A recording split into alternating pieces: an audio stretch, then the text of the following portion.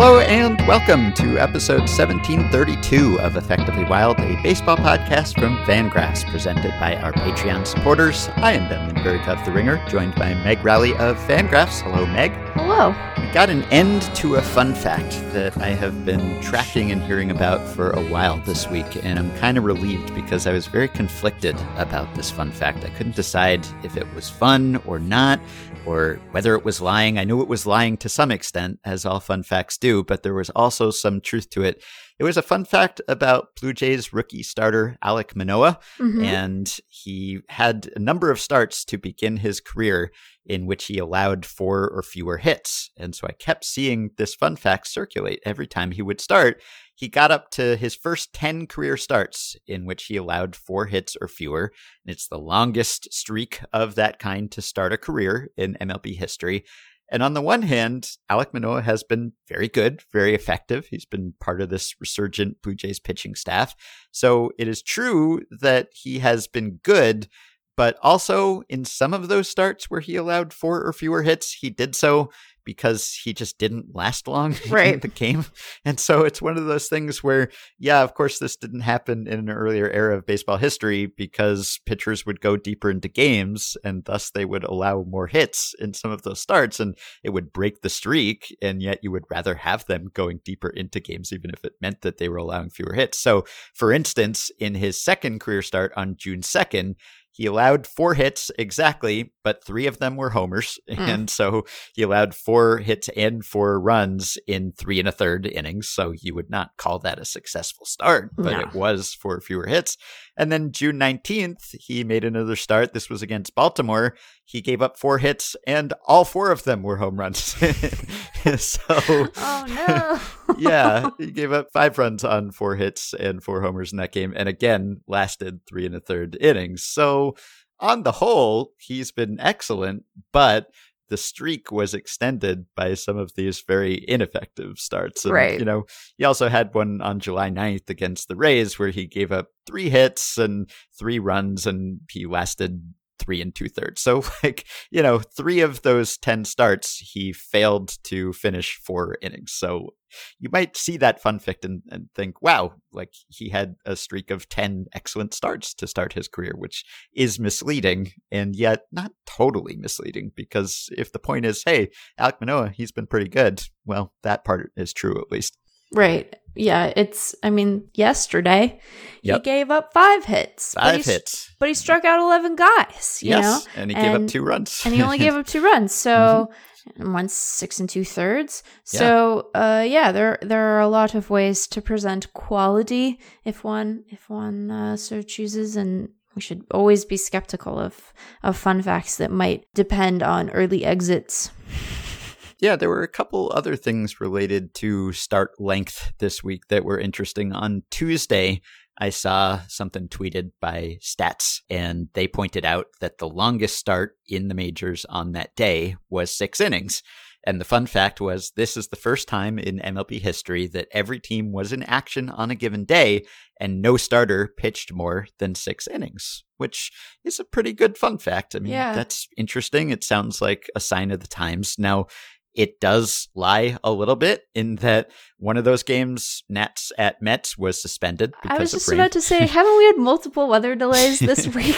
Yes, and then also there was a pitcher's duel going on in Dodgers-Phillies, and Max Scherzer and Aaron Nola were both dealing, but then there was a long rain delay, and so they were both removed after that rain delay, and the way they were going, I'm guessing one of them would have made it more than 6 innings if the game had continued uninterrupted, but it didn't, and so you got this fun fact. So there are caveats that go along with almost every fun fact, but I think it's still interesting because it's noteworthy. I mean, no starter going more than 6 innings on a day where every team is playing.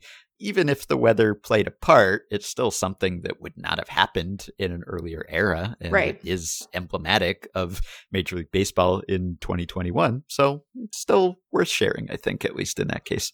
Well, and I don't know that this is the way that everyone responds to fun facts, but sometimes I think that the fun facts like the one you shared about Manoah are like they're the start of a conversation. You heard that and you were like, well, hey, wait a minute. Yeah. That could mean a couple different things. And then you spend some time getting to know Alek Manoah. And like, that's a good use of your time as a baseball person. So, Right. So sometimes when they're obviously, potentially, not always, sometimes you look into them and you're like, whoa, that's an undisputably fun fact, right? There are no kinks in that fun fact. Kinks in that fun fact? Anyway. And so, you find that out, but sometimes it just gives you an opportunity to go learn about a guy that you didn't know much about. And I think that those are fine. So, yeah. Now, the day after that day, when no one went more than 6 innings, there were a couple really good and long starts that were also notable because they had unusually low pitch counts. So Adam Wainwright, he threw a 9-inning shutout, and granted, it was against the Pirates, but still, he went 9 innings and he threw 88 pitches, which is like, if a Maddox is 100 pitches or fewer, I don't know what a 90 pitch or fewer complete game shutout is. Maybe it's a Wainwright. I don't know. But that was the first time anyone had done that since Sandy Alcantara in 2019. Kyle Hendricks also did it in 2019. And then Jeff Samardzija did it in 2015. Corey Kluber in 2014. Henderson Alvarez in 2014. I'm cribbing from the Baseball Reference Stathead email here.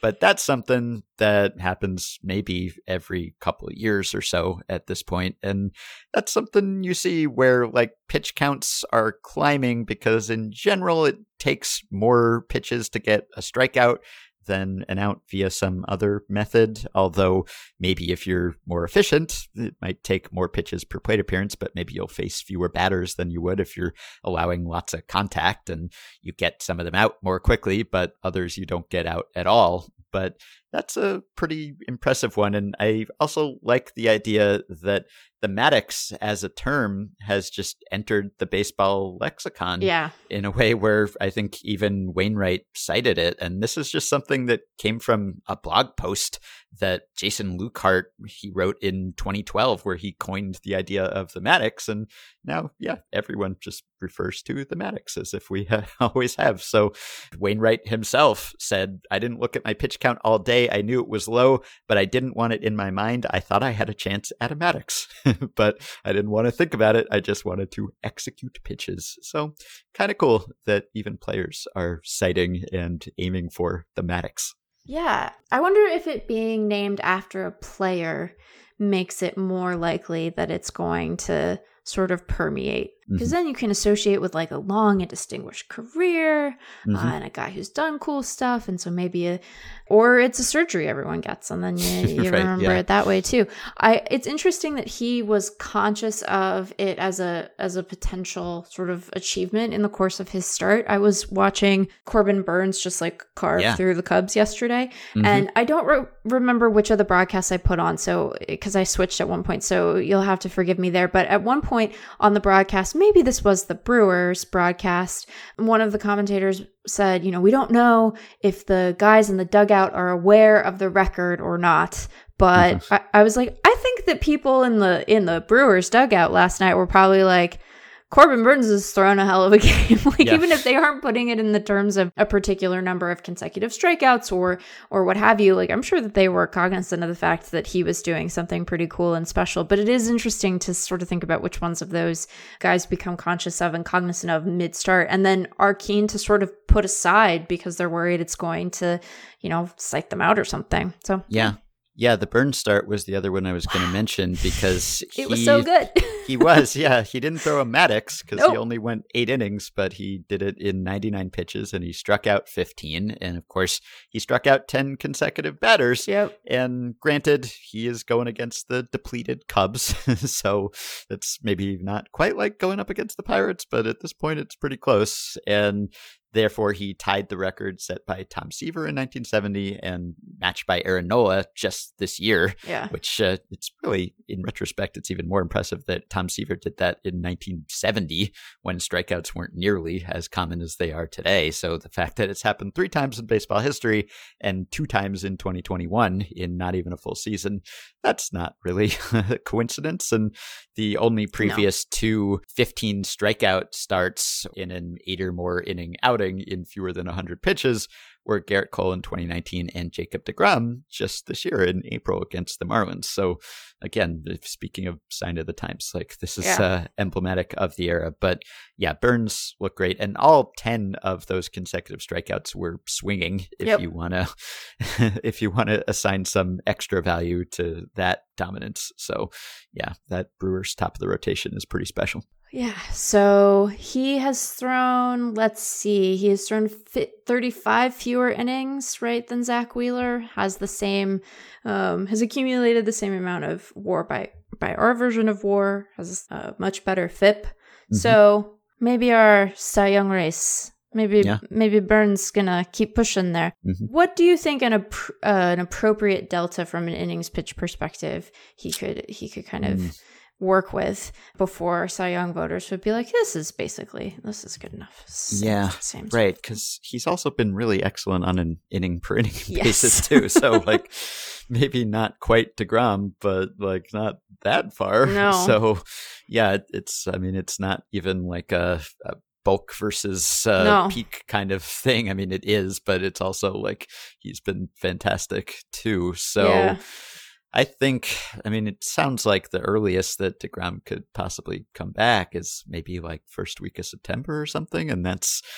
assuming that his latest MRI is clean, and then maybe he has to have some rehab stint. So it seems like by that point, he's going to be, 40 innings behind Burnes, maybe more than that, and even further behind Wheeler, of course, who's leading the majors in innings pitched. So I think that is probably too much to make up, and especially the fact that DeGrom is not going to come close to qualifying for the ERA title, which, you don't have to be eligible for awards voting, but the fact that he's not even going to sniff that and he's going to be well behind the innings leaders, I think that ship has sailed. Yeah, but I will be very interested to see how, and obviously we have some time left, so the difference, there might prove to be a broader difference, but I just do wonder whether, I guess it's Burnes and Wheeler at this point. How many, I'm going to ask a rude question, Ben.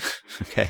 How many starts did Burnes lose when he was on the COVID injured list? Oh, I don't know. I guess it can't have been more than one or two, but it might have. It was probably some of those innings that he hasn't thrown.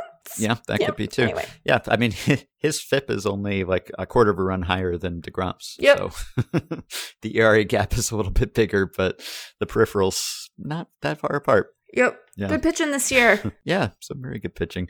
And also just wanted to mention some good hitting that has happened lately, because in a recent Effectively Wild tradition, we talked about someone who was not hitting, and then he immediately started hitting, which is kind of cool. If we have that power, it's like the opposite of the Sports Illustrated cover jinx, where you talk about someone who's doing well and then they slump and they regress. Well, it works the other way around too. So it worked with Bryce Harper early in the season when he went on a tear right after we talked about him not being talked about. And then it happened with Joey Votto. And lately it seems to have happened with Cody Bellinger too. So in our trade deadline recap pod, we talked about the fact that the Dodgers lineup, bolstered by Trey Turner, like the worst hitter in that lineup, apart from the pitcher on any given day, might be Cody Bellinger, 2019 MVP winner, who was batting 8th and looked kind of lost. And since that episode, now it's only 8 games as we record here on Wednesday evening, but he has hit incredibly well. He's hit 333, 375, 800, slugging 800 with a 209 WRC plus, and he has 4 homers in his last 3 games. So if the Dodgers get Cody Bellinger going, watch out the rest of baseball. I mean, I know that they're not totally at full strength, and Mookie Betts is back on the IL with his hip issue, but if you get Bellinger looking like some semblance of his old self, rather than essentially the zero that he had been to this point in the season, and of course he had been dealing with injuries too, but if he starts clicking, then that lineup has no hole at all aside from the pitcher, and it's just like all-stars and MVPs and former MVPs almost top to bottom. Yeah, it'll be interesting. I don't know. I know that they've attributed a lot. Dan wrote about this for us earlier this week. I know that they have attributed a lot to the shoulder. That seems, at least from Dan's perspective, that was not a satisfactory explanation for him. It just would defy the sort of historical trends of injuries that are sufficiently bad to dampen one's performance, but not so bad to keep one out of the lineup entirely. I know that Bellinger has missed big chunks of time, but it hasn't been because of the shoulder injury. So I don't know, but it sure would be great, except that I would like it if all of our races stayed competitive and if they have a fully operational Cody Bellinger and then they get Kershaw back and they have, Trey Turner doing the coolest slides imaginable, then woe be unto the Giants. But it's pretty cool. Yeah, well, the Giants do have a 4.5 game cushion, and they have showed no signs of slowing down. It's like, I swear, like every single day, I just stumble across a headline like Giants come back down 3 runs in the ninth or whatever. Like Giants walk off win. Like it probably is not literally happening every day, but as someone who is not watching every one of that team's games, it seems just like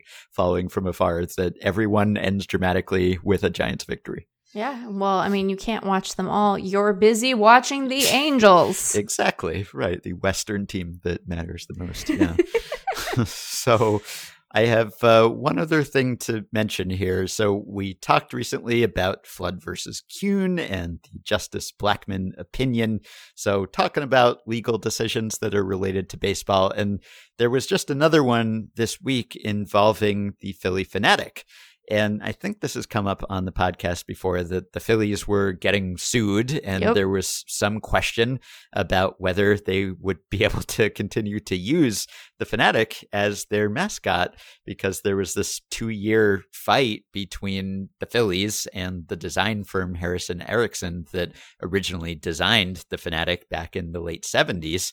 And there was a decision in this case, and not only does it have implications for the Phillies and the Phanatic, but also apparently the larger entertainment world, which is pretty interesting. So I'll just read a little bit from this Hollywood Reporter piece about the case. Back in 1978, Phillies executive Bill Giles decided the team needed a mascot, so he hired Bonnie Erickson, who had previously worked with Jim Henson in developing the Muppets. The Phanatic was the result, and during an April 25th, 1978 home game, the character came to life when Dave Raymond, an intern in the team's marketing department, donned the now famous costume. Many years later, after the Phanatic became very popular, both sides would dispute the amount of creative direction that the team had given Erickson. What became important was how Harrison Erickson obtained a registration from the Copyright Office by calling the Phanatic costume an artistic sculpture, which is interesting. I would not have thought of it as a sculpture, but anyone who has worn a mascot costume probably on a hot day would say that that's what it feels like.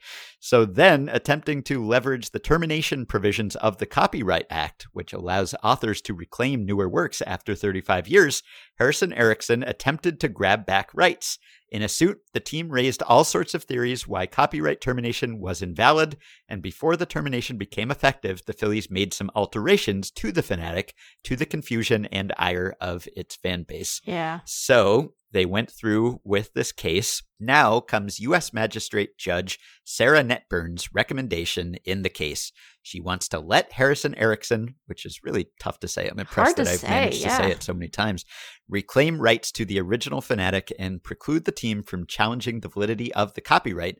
But that's not why this decision may change Hollywood's destiny. Who knew? In another part of the report, Netburn looks at the recent alterations that the team made to the mascot and examines something called the Copyright Act's derivative works exception, which basically allows the copyright holder to continue to use amended versions even past termination. So Herrick's there it is. I screwed it up. Once I said, I knew I was going to do it. Harrison Erickson argued that the changes were trivial and not original enough to be considered distinguishable, which leads Netburn into a visual assessment about whether the newer Phanatic is a, quote, slavish copy. So the judge had to determine whether this Phanatic was like significantly different from the original Phanatic or basically the same Phanatic, and they were just trying to get around these copyright provisions. So here's a really funny little excerpt from the decision, and I guess she's abbreviating Phanatic 1 and Phanatic 2 as P1 and P2.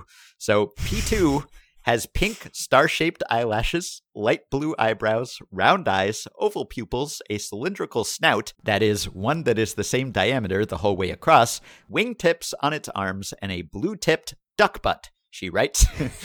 Which is legal terminology. Duck butt. Duck butt. P1, for its part, I don't know. She's not anthropomorphizing the fanatic here. She's referring to the fanatic as it. But P1, for its part, has scalloped-shaped eyelashes, dark blue eyebrows, oval or egg-shaped eyes, a megaphone-shaped snout, no wingtips, and a dark blue tail that comes to a smaller point.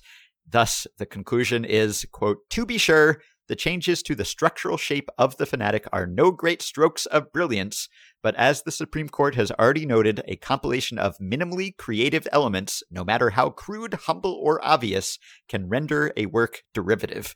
Which normally derivative it's not a compliment. That's kind of an insult. But in this case, you want to be derivative because it's different from the original, I suppose. And so she accepts that the newer version falls within the derivative works exception, which, if now accepted by the district court, would mean that the Phillies won't lose their mascot. And the story includes pictures of P1 and P2, the original fanatic and the new fanatic. And like, they're both clearly the Philly fanatic. I mean, you would not see the second one and think, oh, that's a different mascot. But you would also be able to point out the differences pretty clearly. And I guess that is enough. So that's what it takes to be derivative. And as noted now by Aaron Moss, a Greenberg-Glusker partner, the Phillies case could have an impact far beyond the world of sports mascots, potentially serving as a blueprint for motion picture studios looking for ways to retain rights in fictional characters.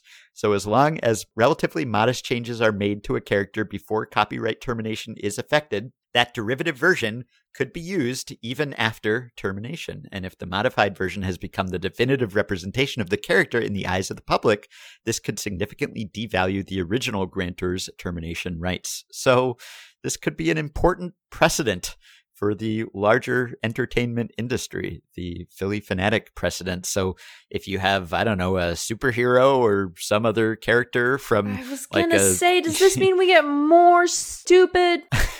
Sorry, that was editorializing. Does that mean we get more? Maybe it means we get fewer of them because you only have to do one every now and again? But I guess they might look slightly different. So if you have some character from, I don't know, the 70s or the 80s who's expiring now, then maybe you can just slap a duck butt on them. And so now it's it's the same character, but it's different enough that you can keep using it, I guess. So we might see a whole bunch of duck butts or the equivalent on other famous characters. Was a Spider-Man with a duck butt already in the Spider-Verse? Did we already get that? Did we get duck, spider, duck, spider? There's Howard the Duck, and there's Spider-Ham. There must be a spider duck somewhere in the multiverse. Anyway, it's funny to me that this was a 91-page report. That's how long it took to establish whether this was a different enough fanatic, with diagrams and breakdowns with very legalistic language that is also talking about duck butts. So I enjoyed this story, and I guess congrats to the Phillies and Phillies fans for continuing to enjoy the slightly altered but essentially the same Philly fanatic. Duck butt, duck butt. I have one thing. Yeah. I already sent this to you, but I feel the need to share it. So on yesterday, I saw a tweet from John Schwartz about Joey Gallo playing alongside Giancarlo Stanton and Aaron Judge. And there's a swear in this quote, so everyone be ready for that. But I'm not doing the swear. Joey Gallo did the swear. Right. I don't like it. He's too fucking big. He's too big! Exclamation point. I don't understand how he's that big. I don't like to look up at people like that. I'm used to being big, and I don't really care that much about being the biggest, but he's like huge. And then Stanton's there. All right, I'm like the skinny tall guy now. I'm the weak guy in the outfield now. And I would like to say a couple of things about this. First of all, I think that it is incredible that we are seeing Joey Gallo grapple for the first time with the reality that he is not the biggest beef boy. But I also, Joey, if you're listening, we want you to know, like, you're all equally good beef boys to our in our hearts, to our mind, and you're definitely an actual beef boy compared to, say, some of the other guys who might roam the outfield, like Brett Gardner. So Yes. Feel confident in your beef boy status, and just know that if any of us encountered any of you on the street, any of you, including you, Joey Gallo, we would say, he's too big. Okay, that time I was doing this. Yeah. No, it's absolutely right. They are all giants, and they are all powerful, and they all hit the ball 450 feet all the time, and it's awe-inspiring. Like that, I guess it was the first homer that he hit with the Yankees, where it was like I think it was a 48-degree launch angle or something like that. Mm-hmm. Like it almost looked like he hit it straight up. Obviously he didn't, but it kind of looked like that. Like he just kind of like crouched, he like bent over almost and just like lifted it just like at this trajectory that you can't believe that it would have been out. And granted, it was helped a little bit by being in Yankee Stadium, but even so, like no one hits the ball that high and that far like Joey Gallo does that. And so he has nothing to feel inadequate about, or he has no need to compare himself to the even larger beef outfielders who are flanking him there, either in the field or in the lineup. There's no shame whatsoever in being smaller than Aaron Judge or Giancarlo Stanton. He is still bigger than almost everyone. I do find something comforting about all of us. You know, we all just have moments where we feel a little insecure. Mm-hmm. And I don't know, there's something nice about the connection that implies between all of us human beings living on the planet. But it's just like when you're at that height, yeah, apparently you do notice the difference. But who would have thought such a thing was true? So anyway. Yeah, I wonder if it is liberating for him on some level. Like, it doesn't sound like he's super insecure about it. He has no reason to be, but being on a team where he is not the biggest anymore, and he's walking around with Judge and Stanton and Steven Ridings and all of these other guys who are even bigger than he is, like, is there some part of him that feels that he has to compensate because he's always been the biggest and the strongest and the hardest hitting, and now he's in a lineup with like the three guys who hit the ball like 120 miles per hour sometimes? Or is it nice? Maybe it's a relief. Just blend into the crowd. Like, I don't have to shoulder all of the power responsibilities in this lineup. I'm not the guy that everyone looks at and points at and wants to take pictures of. I'm small compared to these even larger people on this team. So maybe on some level, it's a bit of a relief, even if it's also an adjustment. Newly a beef boy, not the beef boy. Right. All right. So we are speaking now just as the Field of Dreams game is getting underway. And after that, Shohei Ohtani will face the Blue Jays and Vlad Guerrero Jr. So we will have to discuss whatever happens there in a subsequent episode. But looking forward to those. And just in honor of the Field of Dreams game, I will read this Twitter thread that I saw earlier this week from a user on Twitter whose name on here I don't know how to pronounce because right now he has just like a piece of corn as his handle, but he is at CLOOONAN, Clunan, maybe. So he says, I did some Field of Dreams math today to try to figure out how much money the baseball field actually cost the Kinsella family, which I know has been a point of contention. Like I've heard Nick Offerman, who knows a few things about farming, he has complained about the fact that Ray like basically bankrupts his family by using a few acres of corn, or what would have been corn, to make a baseball field. Like, that should be just a tiny sliver of the overall land there. And it should be like a drop in the bucket in terms of the loss in revenue from the corn. And yet he is, putting his whole family at stake here. And so I've heard Offerman complain about that. And I'm always in favor of people way overthinking things and doing the math. And so this thread here, the user says, I started by figuring out the yield in that part of the state. Dyersville is on the border of Dubuque County and Delaware County. Their 10-year yields in 2010s were 191.3 and 196.6 respectively. We will call it 194 near the border. Then I checked what yield looked like in the 2010s versus the 1980s. 10-year yield in Iowa this past decade was 182. In the 80s, it was 114.7, about 63%. Then he does some quick Google Maps work and figures out that the field itself sits on about 3 acres. Then he checked corn prices from the 1980s, which I don't know how hard it was to dig this stuff up, but impressive commitment to research. The movie came out in 1989, so we'll look at 88. We know Ray wasn't a great farmer, but we'll give him the benefit of the doubt and assume that he could have gotten the best possible price for his corn, $3.48. So you have 194 bushels per acre times 63% times 3 acres times $3.48. And the grand total is $1,275.98. That is what Ray sacrificed here by building a baseball field on these 3 acres. And somehow that almost cost the Kinsellas their farm. And the kicker to this thread is that that amount is roughly the price of one ticket to the Field of Dreams game on the secondary market. So, oh no.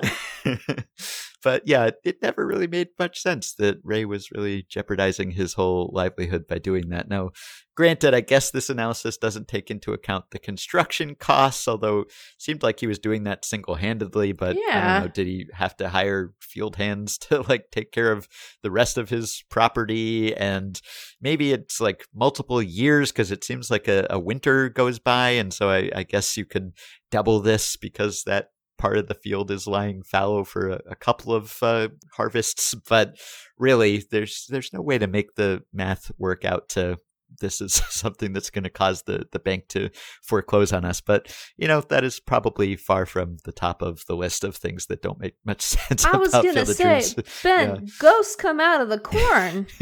There are ghosts coming out of the corn. I think that the invitation to suspend our disbelief was hand delivered, as it were. Mm-hmm. I think you're right. Yeah, the commitment to like real life veracity is not that movie's strong suit, and that's okay. Like, I think you have to suspend your belief to enjoy the movie, and the better you can suspend it, the more you'll enjoy it. Yes. So, all right. So we're going to take a break now, and when we come back, we will be joined by Danny Funt, who is a senior editor at The Week, and he wrote a great piece last week for the Columbia Journalism Review that's all about sports gambling and the takeover of sports media by sports gambling interests. And it's just unavoidable these days. Wherever you look, you will see gambling lines, you will see gambling picks, you will see gambling shows that are officially affiliated with leagues, including MLB. Just in a few years, MLB has done a complete about face from, no, we would never want to be associated with gambling, to, yes, we will be associated with all the gambling, give us all of the money and build our sports books everywhere. And of course, that about face has coincided with the increasing legalization of sports gambling. So it's not a surprise, but I think a lot of people are wary of this and kind of concerned about where it's all leading and what sort of scandals could be in our future here. And I guess I should, in the interest of journalistic integrity here, just disclose that The Ringer, my primary employer, has a partnership agreement with FanDuel. And as far as I know, I'm not directly receiving any of the proceeds of that deal, nor am I covering gambling or being pressured to cover gambling in any way, but figured I should acknowledge it. And that's just a sign, I guess, of the fact that whatever you do in sports media, even if you're someone who knows very little about sports gambling, you're probably going to be connected to it in some way, whether now or in the future. So we're going to get into all of that with Danny in just a moment. Yay! Come on, boys, and gamble. Roll those laughing bones. 7 come 11, boys, I'll take your money home. All right, well, we are speaking just a couple of hours before the White Sox take the field at the Field of Dreams game, wearing duds that make them look a lot like the Black Sox, which is maybe a little on the nose these days, given that so much of the news about baseball is gambling related. And we wanted to dive into that today. We've tended to avoid it thus far, but it feels like the time. And we are joined now by Danny Funt, who is a senior editor for The Week. And he wrote an article last week at the Columbia Journalism Review called All In, How Gambling Swallowed Sports Media. Danny, welcome to the show. Thanks for having me. What's the over-under on at bats for Moonlight Graham tonight? That's an excellent question. I have not checked the lines. I wonder what got you into this topic, because it's sort of a sensitive territory, I guess, for a lot of people who are maybe in sports media, just because it touches on so much of what sports media members are doing these days. But as you made clear in your story, it's something whose tentacles have reached into really every area of the sports world and the sports media world. So what got you started, and did you find that people were receptive to your reaching out, or were they wary of discussing this? Yeah, most people I talked to were very nice and very helpful. No one. So I was speaking mostly with sports media members, mainly beat reporters, and no one went so far as to say, "Yeah, I'm betting on games that I'm covering." But the thing you asked, what got me interested in this? The thing was basically just that reporters are sort of by definition, they should be by definition expert gamblers. They've got amazing access. They know the team and the games as well as anyone. They're seeing things behind the scenes that the general public and, in theory, bookmakers don't know. So, man, this would seem like an amazing money-making opportunity for them if it weren't ethically problematic, legally problematic, and just a very messy, uncharted territory.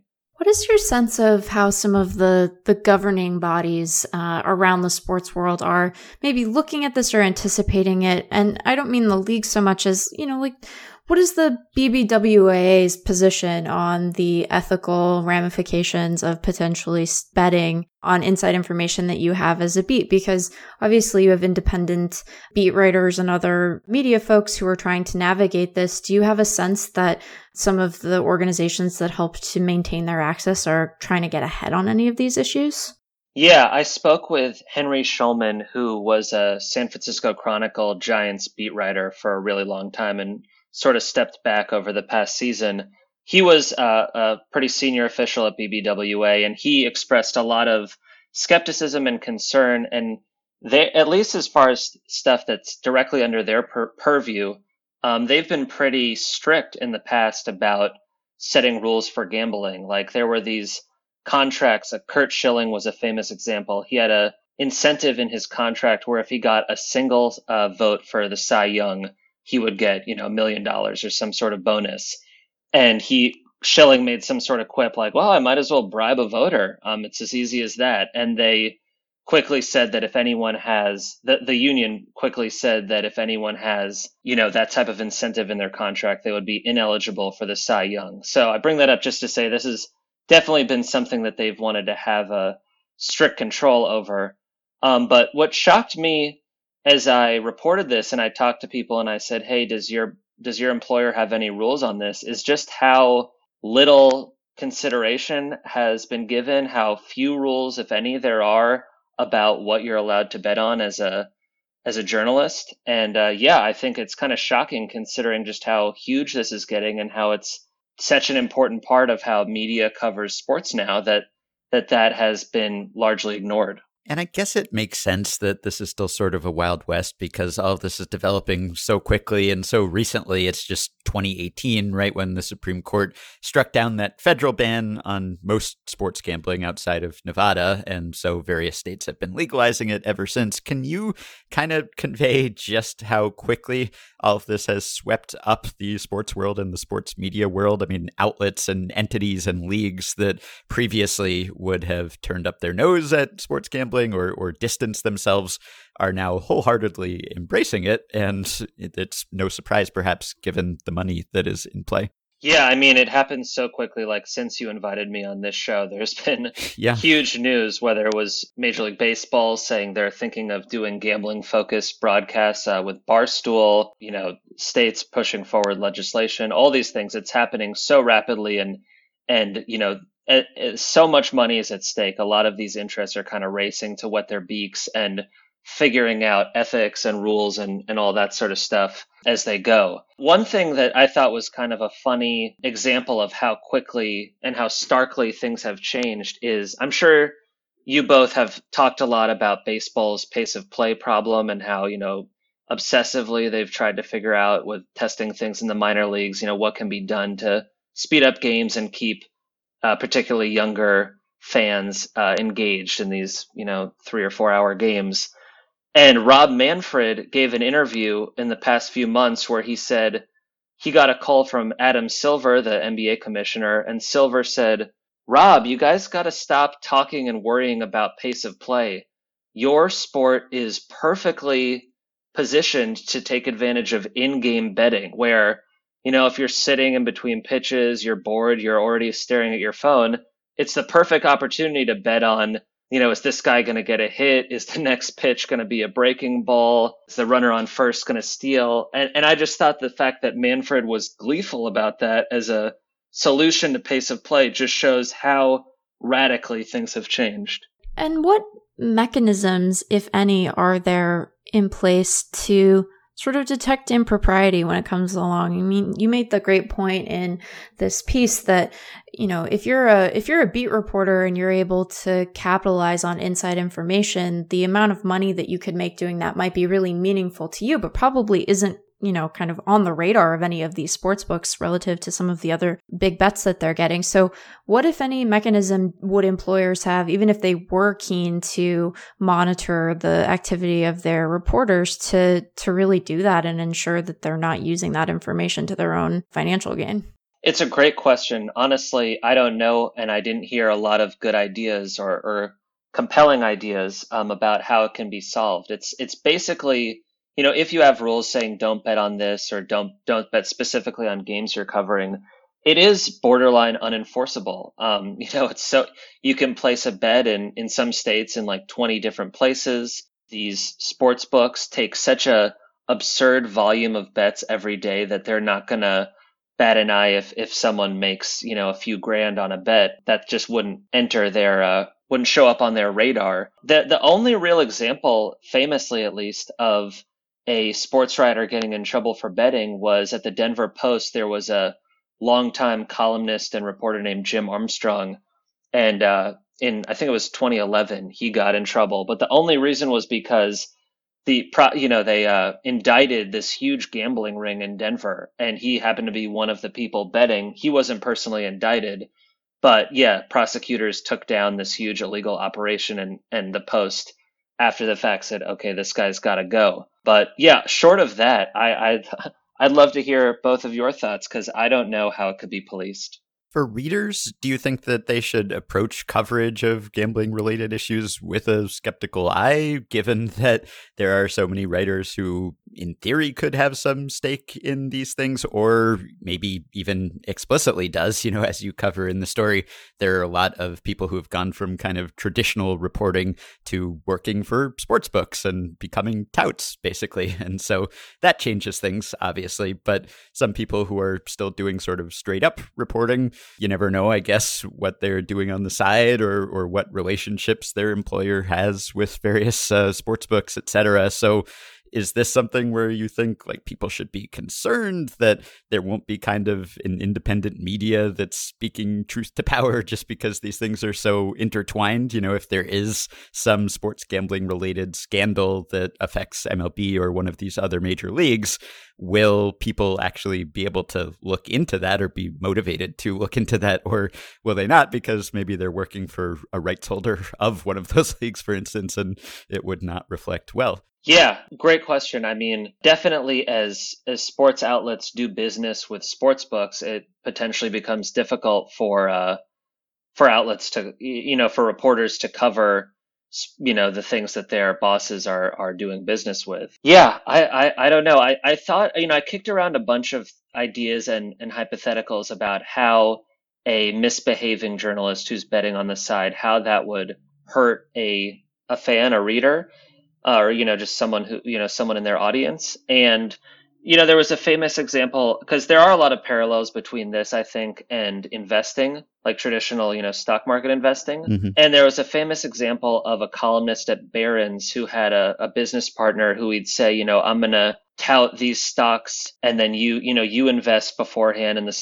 stock price will go up once I put so many people onto this investment opportunity, and that was taken down as a form of insider trading. I don't really know if there's an equivalent to that in sports media, which I guess is a positive, right? Like there wouldn't really be a way to screw over your audience and profit from that. Like, I wondered if, I don't know, some really popular personality in sports media could talk up a bet and then bet the other way, talk up, some issue, like say, the Yankees are going to win tonight, and then they bet on the White Sox, and get a more favorable line.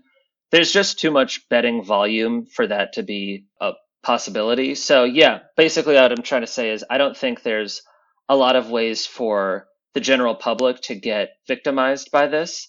But yeah, I would worry if, just so many things about journalism are about the appearance of a conflict of interest, not even an actual conflict of interest. And I would worry as a member of the public, if a reporter has multiple loyalties or multiple interests, that would be potentially concerning. Yeah, or at least should be acknowledged maybe in some way. But I guess you could have not so much a journalism sin of commission as omission, where you have some sort of information and you could sit on it in theory so that you could kind of reap the rewards and the lines wouldn't change because everyone else doesn't know. I mean, I guess you could just place your bets before you send the tweet, right? But it seems like there could, in theory, be some sort of situation where you might know something and it might be advantageous to withhold it. Like, I don't know, maybe you want to cut your friends in on it or something. I mean, it's very much an insider trading sort of scenario. I wish that I could say that I was righteously refraining from betting on sports, even though I have all of this inside info. But the kind of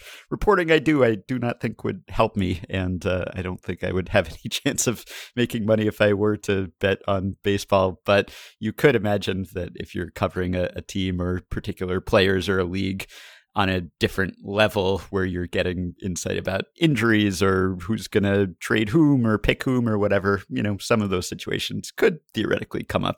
Yeah, I mean, you pointed out something that I thought was so critical to underscore in my piece, which is if you're talking about this type of insider trading like betting, where you get a scoop and you bet on it with a favorable line before you report it, some people would say, oh, come on, like reporters are in the business of breaking news. They would get so much publicity if they, are ahead on something. Obviously, they're not going to sit on a story just so that they can place a bet. And as you pointed out, they don't have to choose. They could go, open FanDuel or DraftKings, place a bet, and then 5 seconds later post a story, and they win on both fronts. So yeah, it's a scandal waiting to happen in some ways. Well, and I think part of, people engage with the aesthetic of the sport in a lot of different ways. And I don't think that Ben or I would like to claim that we have sort of a monopoly on a good version of baseball. I think that people can engage with the sport in a lot of different ways. But I think that one of the things that's been sort of surprising is not just the speed with which that the sports betting industry has seemed to grow in the wake of 2018, but the speed with which it has seeped into every aspect of broadcasting a game, right? You turn on any of the Bally sports networks and you got the lines going across the bottom. And so, I mean, folks can read your story, but just like how much money are we talking about on an annual basis? Because I think that, when I talk to my parents who don't watch baseball every night, they've been shocked to see just how much gambling content has made its way, not only into apps and stuff that you can bet on your phone, but just on the broadcast, right? You're seeing it every day when you're watching.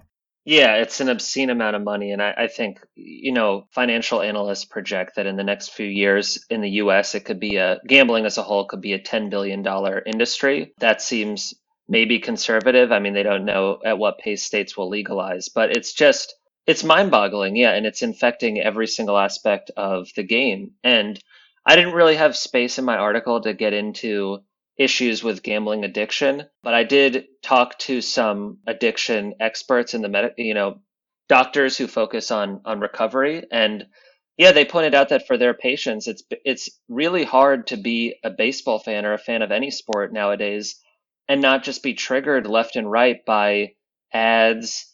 As you said, if the ticker on the bottom of the screen is showing lines, the announcers are talking about lines, they're interrupting the action to cut to some FanDuel promotion. Yeah, it's just blanket gambling promotion, and it's unavoidable. You can't be a sports fan nowadays and not be inundated with that stuff.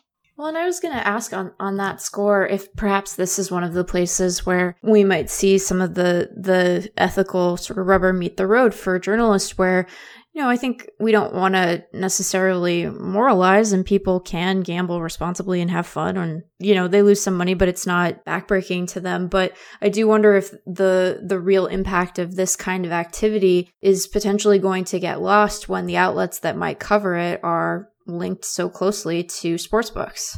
Yeah, I don't know. I mean, as far as is there a potential kind of boomerang effect? There was this, I think it might have been 2015 when DraftKings and FanDuel were really, really aggressively fighting for market share, and they just bombed every sporting event with advertising, and it kind of got a lot of pushback where fans were just saying enough already. It's, four gambling ads per commercial break. It's ridiculous. People talk about, could there be that kind of backlash to the trends we're seeing? I don't know. I think that in some ways that was a new experience where gambling wasn't legalized, and it was sort of a shock to our systems. Now we're kind of numb to it. So maybe it could just infiltrate every aspect of sports, and it'll just become second nature. Yeah, it's not the biggest problem as a consumer of sports media or baseball media, but there doesn't seem to be much of a line or a demarcation between gambling-related content and non-gambling-related content. So it would be one thing if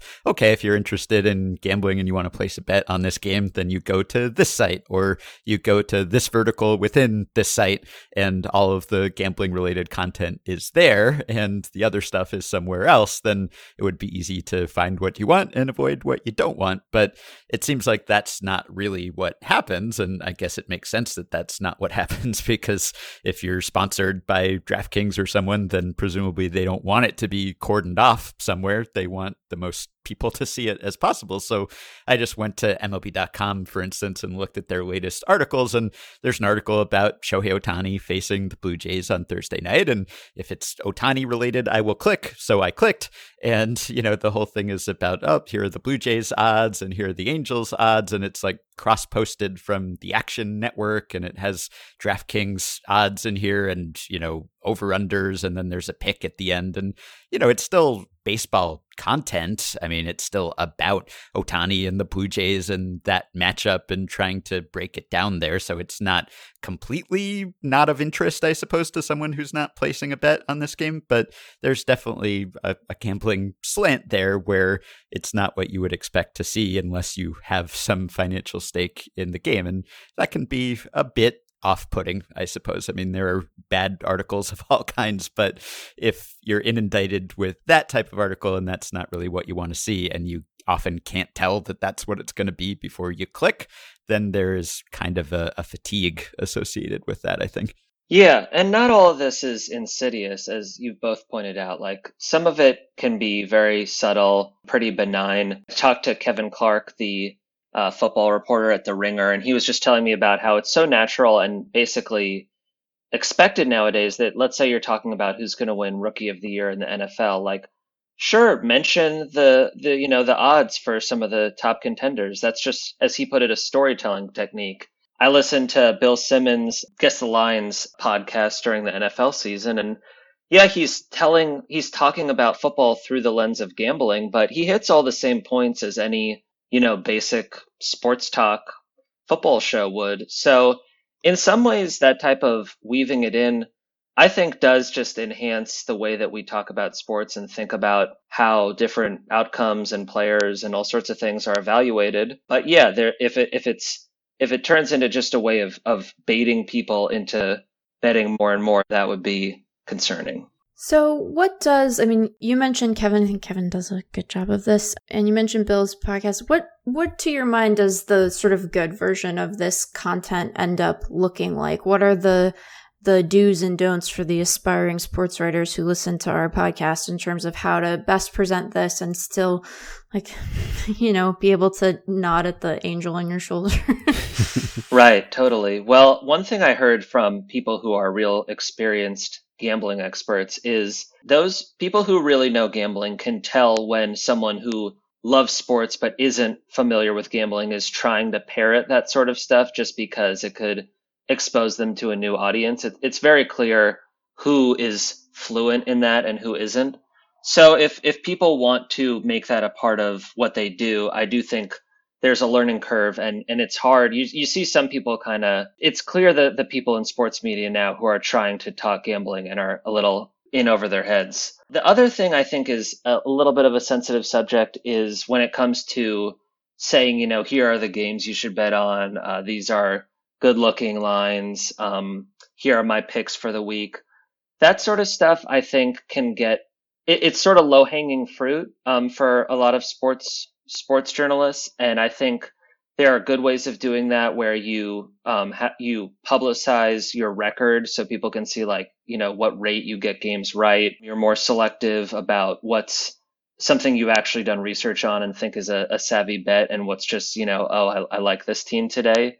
I think that some of that can kind of push people to bet recklessly and get sucked into this when it is, you should approach it with the same savvy and restraint and level-headedness that you would approach, any type of investing. So I think that type of responsibility is possible, and hopefully something that outlets and journalists prioritize.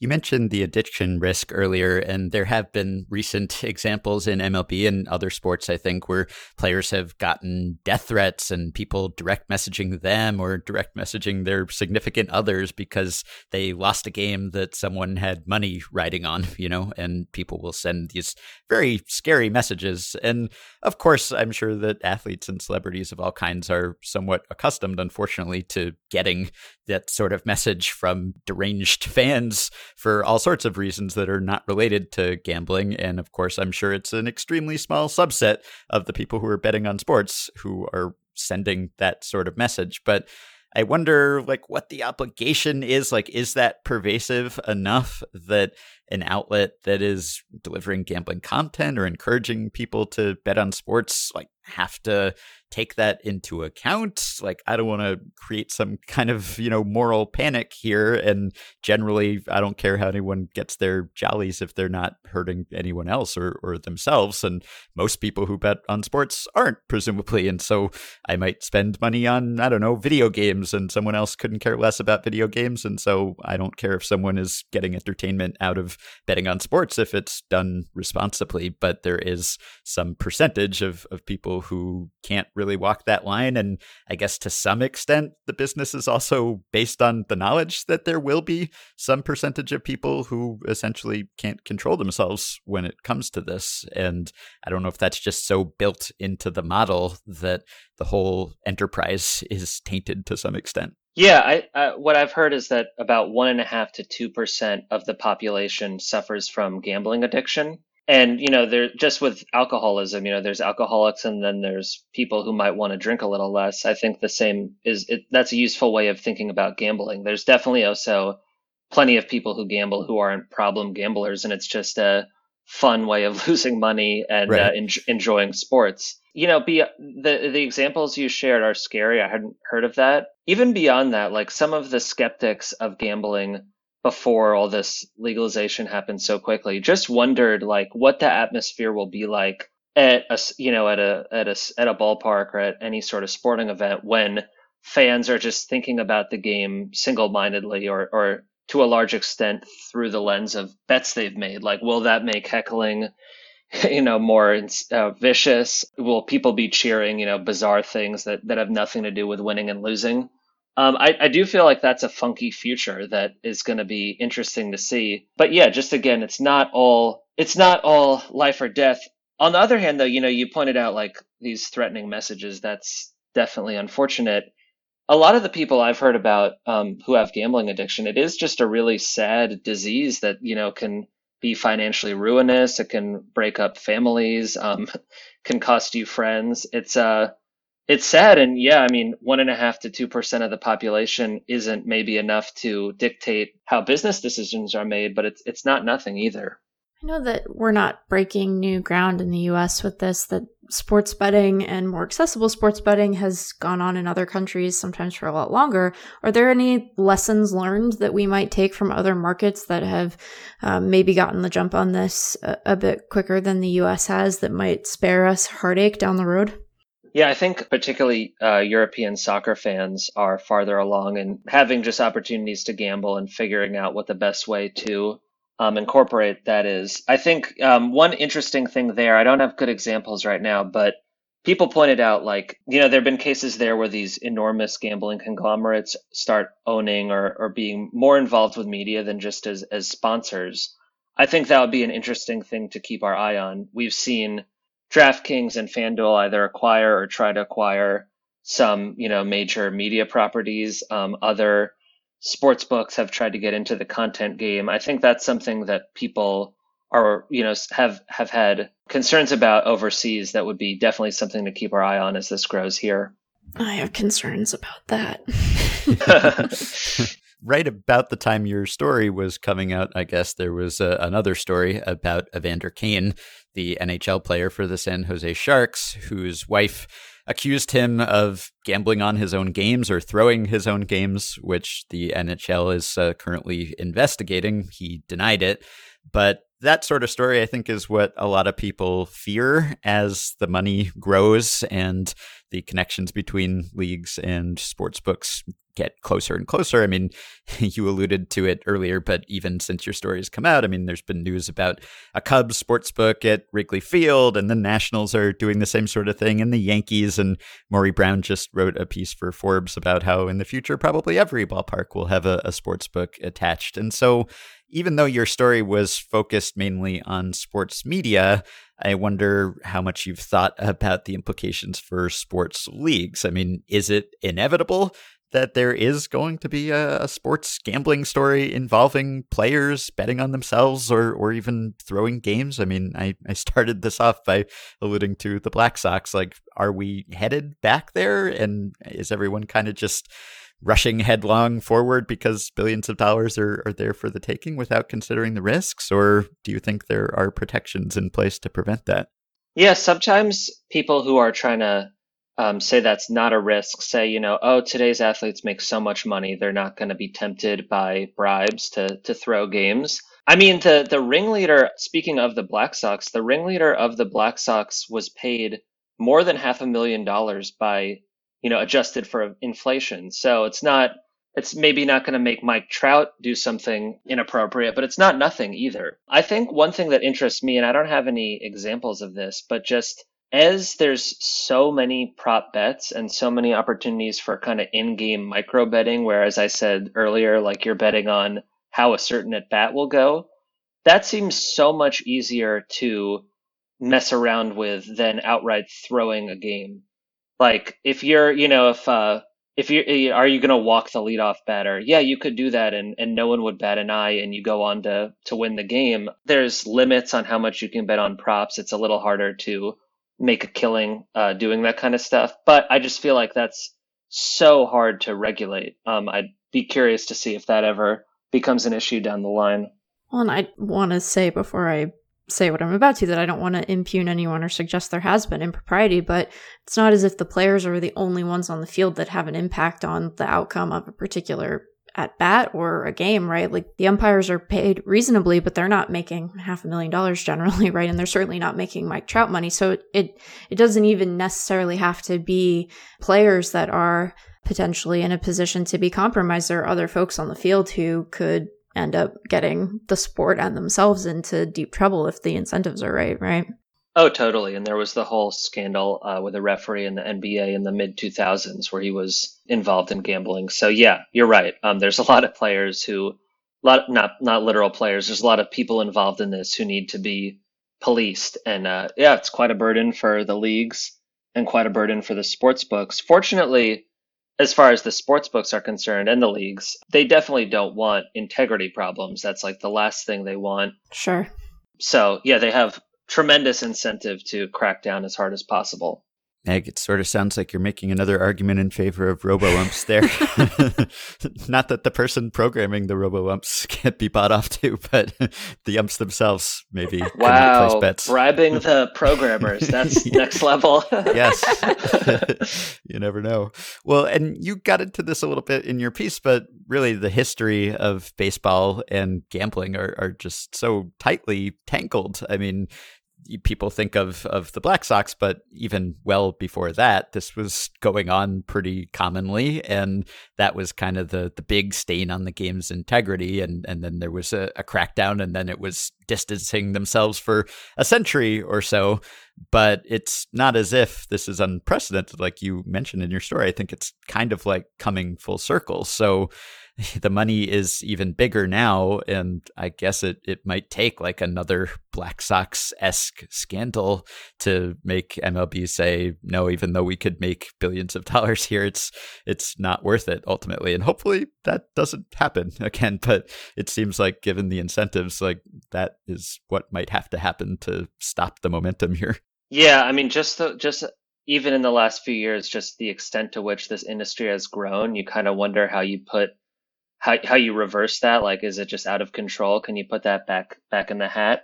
But yeah, as you touched on, it was a cool learning opportunity for me. I didn't know how deeply rooted gambling is in baseball history. Just basically turning it into a national pastime, turning it from kind of a kid's, game to something that serious fans wanted to pay money to go see. And the National League was founded in part with the intent of ridding the game of gambling, and then like 5 years later, one of its charter clubs, the Louisville Grays, they had players who were taking bribes to throw games, and that team subsequently folded. So yeah, it goes back to the start of baseball, and it's just always going to be, even whether gambling's legal or not, a lot of these problems are going to exist, right? Like the U.S.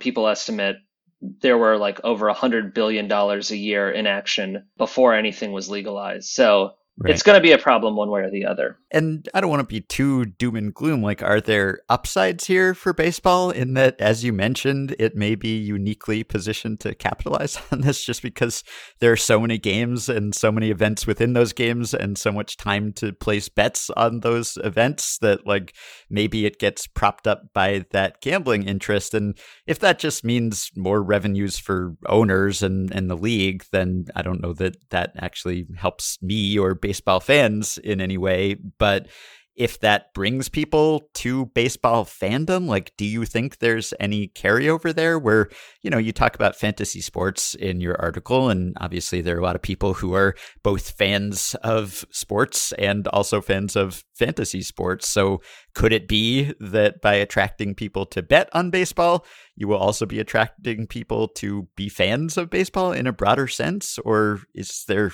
not a lot of potential overlap there?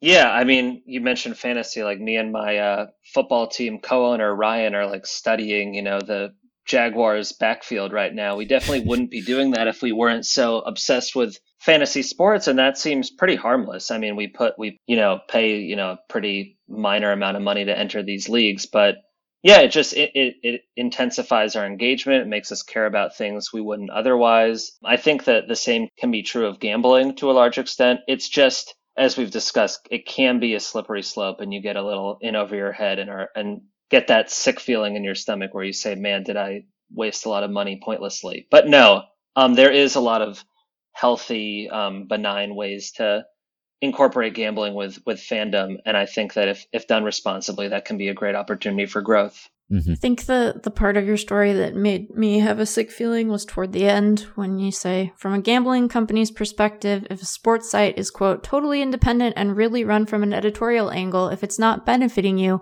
why the hell own it? So I guess I'm here to say, make me feel better about the future of our industry with respect to gambling, because I read that and thought, I'm going to have to start being nice about DraftKings. Yeah, and that was coming from one of the co-founders and the founding CEO of FanDuel. So I'd say he knows as well as anyone, what their true motives are. Yeah, I don't know. I think that if more people care about sports and care about like the nitty gritty, and there was a fun example I thought of a Detroit Pistons beat writer who, if all you cared about was wins and losses, a lot of the national audience wouldn't necessarily have much reason to watch Pistons games and care about their bench rotations. But this guy Rod Beard is his name. He started talking about daily fantasy, and he got this huge new audience and a lot more visibility. So yeah, to that extent, I think it can be great. It can be a way to bring in new readers. It can be a way to dive into statistics in ways that you might not normally. And it can bring a lot of money to an industry and maybe prop up some outlets that are struggling. As you were saying, some journalists think, oh, well, in due time, we'll all be working for sports books and they'll have their huge content departments that will compete with the ESPNs and the Ringers of the world. And I tried to kind of tamp down expectations on that just because I don't think that's happening. But I do think that if there's kind of more money in the pot, maybe a lot of outlets can hire people and invest in things they wouldn't be able to otherwise. Yeah, that's a good point, because a lot of the sports leagues are doing pretty well already, and MLB was having record revenues every year, even before it really got into bed with gambling in recent years, but not so much the case with many media organizations. And it's not the most stable business to begin with, but in the past few years, what with the decline of local media and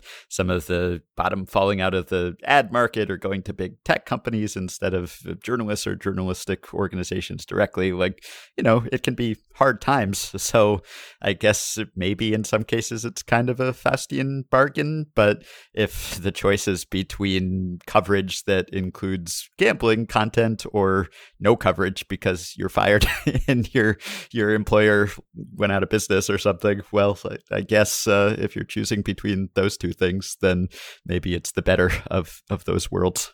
Yeah, I interviewed J.A. Adande, the ESPN analyst, and he now directs the sports journalism department at Northwestern. And he was saying that, yeah, he incorporates gambling coverage in his journalism classes, basically with the idea that, a lot of people trying to crack into this industry just want to report and write and be thinkers. And if this is how they earn their living or get their foot in the door, that's great. And I totally buy that. I think, as long as you're not deceiving readers or doing, unethical bets on the side or whatever, yeah, if that's just opens more doors for people, go for it. This may be beyond the scope of your reporting, but do you think that the revenue that is coming into sports leagues from betting on those sports will filter down to players? Do you have any idea how that will be distributed? Because one thing Maury Brown wrote about at Forbes is that owners like the idea of having sports books in ballparks that are sort of maybe attached to the stadium, but not actually part of it. And so they can kind of separate that revenue, in the books, it's maybe non-baseball revenue. And so it won't be part of what they have to split with players, for instance. But of course, as with so many baseball adjacent revenue sources, it all hinges on the games, and the players are the ones who make those games entertaining. So I wonder, if the players have the same incentive here that the owners and the commissioners do, are they all going to profit from this equally? Did you hear anything about that? That's a great question. And the example you gave of how they're kind of creating these artificial boundaries between sports books and stadiums is funny. No, I'm not an expert in, collective bargaining revenue sharing. Mm-hmm. I do think just on a simplistic level, a huge way that a lot of these leagues and teams make their money is through TV deals. And a huge incentive for embracing gambling is that gamblers watch way more games than even passionate fans, something like twice as much. They watch twice as much games as the ordinary fan does. So, if those deals are more lucrative, there's more money to go around. And yeah, maybe that can lead to more lucrative salaries. All right. So lastly, what's next? If there is anything that we haven't touched on here, or maybe that you didn't have room for in your story, are there any other developments that you see on the horizon in baseball specifically or across all sports, or is it just going to be more of the same? I don't have good predictions. As I've said, I don't think it's great sometimes for journalists to get too much in the prediction game. I do think it's worth remembering, this feels like a huge industry that's exploded out of nowhere. And we are really at the tip of the iceberg. I mean, New York hasn't really implemented opportunities to bet on sports. Almost half of the states haven't. Some states that have legalized, you can only bet in person at a sports book, or there's other types of restrictions. So the potential for this industry is enormous and totally unrealized. And as that inevitably, it seems, comes to pass, I just think it's totally unpredictable how this is going to transform sports. But it's going to be, if this seems dramatic, what's happened now, it's going to just be even more, night and day. So that'll be very exciting to follow. Well, I hope it's exciting and not depressing. Maybe it'll be a little bit of both, but yeah, great edit there. I couldn't. We'll see how many years it is until Effectively Wild Stat Blast, sponsored by DraftKings or someone. Not for now. All right. Well, we will link to the piece, which is excellent and insightful and illuminating and deeply reported. And you can also find Danny on Twitter at his name, Danny Funt. And again, he is a senior editor at The Week. Thanks very much, Danny, for coming on. Thank you both. I had fun. Well, the Field of Dreams game delivered. The setting was fun, and the game was even better. You had a super exciting top of the ninth inning where Liam Hendriks blew a save. Big moment for Meg's Beef Boys. A homer for Judge, a walk from Gallo, another homer by Stanton. Sadly, no StatCast in that game, so I guess we'll never know how hard those balls were hit. But they looked pretty hard, and it was extremely aesthetically pleasing to see them disappear into the corn. Of course, the Beef Boy bombs were overshadowed by another blown save off Zach Britton in the bottom of the ninth, where Tim Anderson hit a walk-off shot into the corn. That was quite fun, although Black Sox scandal expert and former Effectively Wild guest Jacob Pomrenke of Sabre quote-tweeted a picture of the Yes Network studio in which you could see a big DraftKings ad right next to the Field of Dreams decorations. And Jacob said, a huge DraftKings ad to promote a game inspired by the Black Sox scandal is Chef's Kiss. Then he continued, here's the thing, I'm not against sports gambling and I like Field of Dreams, flaws and all, but the biggest lesson of the Black Sox scandal is that baseball's leaders can't ignore serious threats to the game's integrity in pursuit of profits. And the other lesson is, those of us who study history never ever want to relive it. We will see.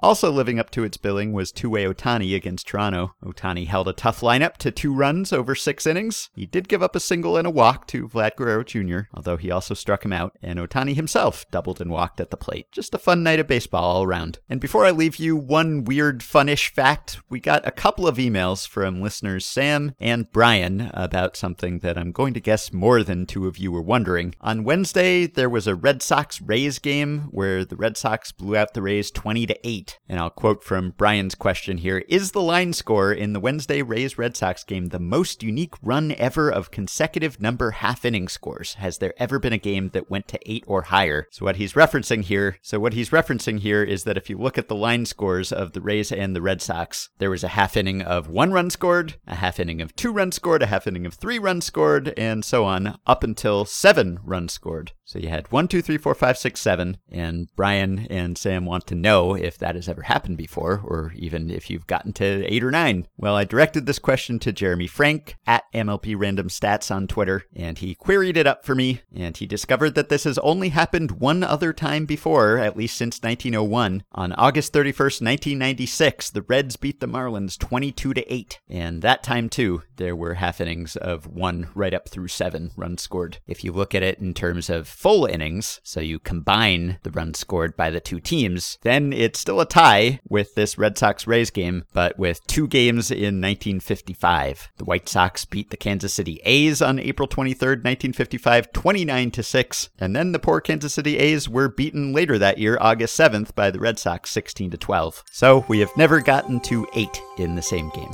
6 of those runs allowed by the Rays, by the way, were coughed up by catcher Francisco Mejia, who threw 2 innings, gave up a homer, 2 hit-by-pitches, and 6 hits. That's 6 earned runs. Not a good outing, but position player pitchers still better than pitcher hitters, as we established last week. You can support Effectively Wild on Patreon by going to patreon.com/effectivelywild. The following 5 listeners have already signed up and pledged some small monthly amount to help keep the podcast going and get themselves access to some perks. Sam Minter, Brent R. Krebs, Michael Rower, John Yearley, and MRob54. Thanks to all of you. You can rate, review, and subscribe to Effectively Wild on iTunes and Spotify and other podcast platforms. Keep your questions and comments for me and Meg coming via email at podcast@fangraphs.com or via the Patreon messaging system if you are a supporter. Thanks to Dylan Higgins for his editing assistance, and we will be back with one more episode before the end of this week. Talk to you then. What's beef?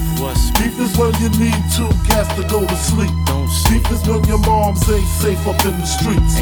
Beef is when I see you Guaranteed to be in ICU. One more time, what's beef? Beef is when you make your enemies start your G. Beef is when you roll no less than 30 deep. Beef is when I see you. Guaranteed to be in ICU. And I'm through.